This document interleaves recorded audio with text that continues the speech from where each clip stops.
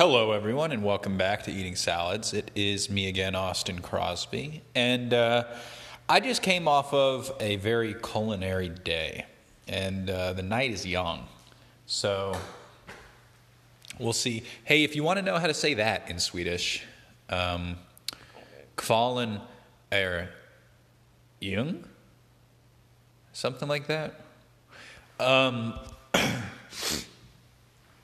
I need to say that we watched a film today, and I want to skip over a lot of chronology to get right to it because it was the Nicolas Cage film, which you can watch on Hulu, came out recently, called Pig.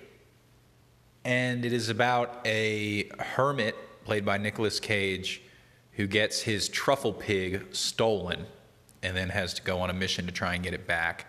Sounds like a John Wick parody, and in some ways it is kind of satirical of that John Wick story, but it's really not. If you expect that, you're not going to get that from this movie.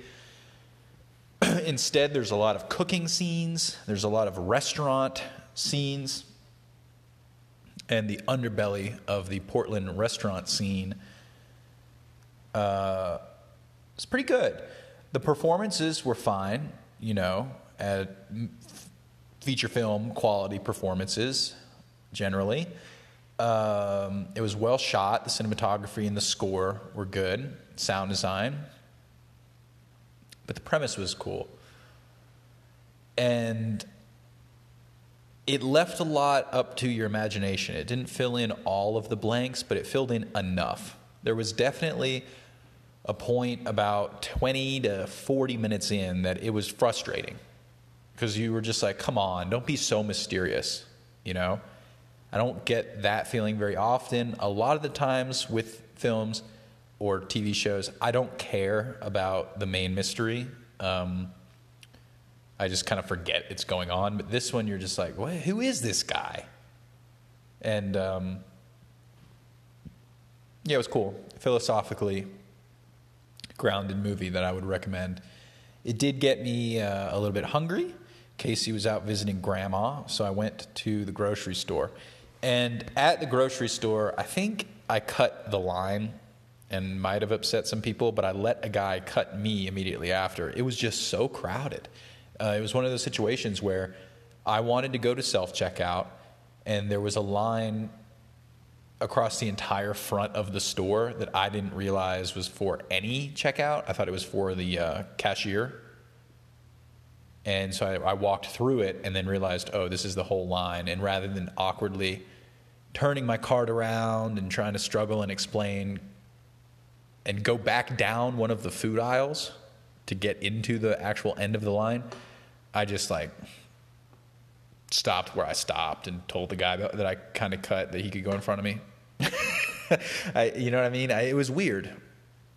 It was weird. I just tried to do my best. And they were also out of a lot of stuff. It was pretty picked through. Very busy and picked through. I said to the woman checking out, she had to come check my ID for alcohol, and I was like, is there something we don't know about going on right now? And she was like, yeah, right.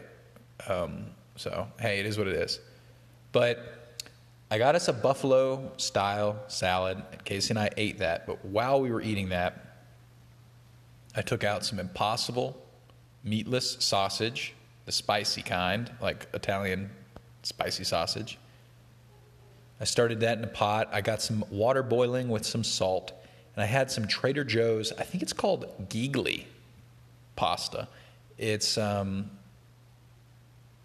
a mixture, I think, of different sorts of noodles. Ones that are kind of like half lasagna sheets rolled into a cone, and then other ones that are like squiggly spaghettis, unless they were just had fallen apart. Because what I did, I took a can of green chilies, added it to the Impossible sausage, and then once that had cooked appropriately, I finished the noodles inside of the sausage and chili, simple mixture, but then I added some ricotta cheese and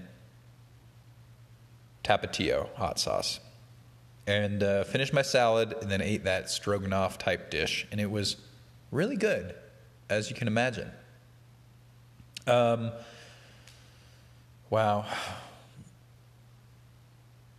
Yeah, I think I'm just me thinking about that movie a little bit more. And it's not like there's something deep to digest. It's a simple story, but it's kind of haunting.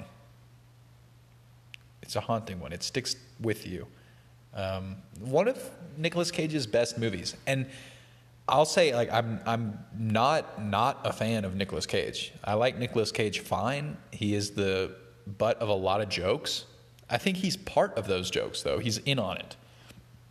The remake of Wicker Man, where he goes on that woman punching spree, one of my favorite cinema moments of all time. National Treasure movies, Gone in 60 Seconds. Fine. All fine movies. Blockbusters, back when they did blockbusters much better than they do today. The Rock, he was also in, along with Sean Connery. And that was a fantastic movie. Before, that was made by, you know his name.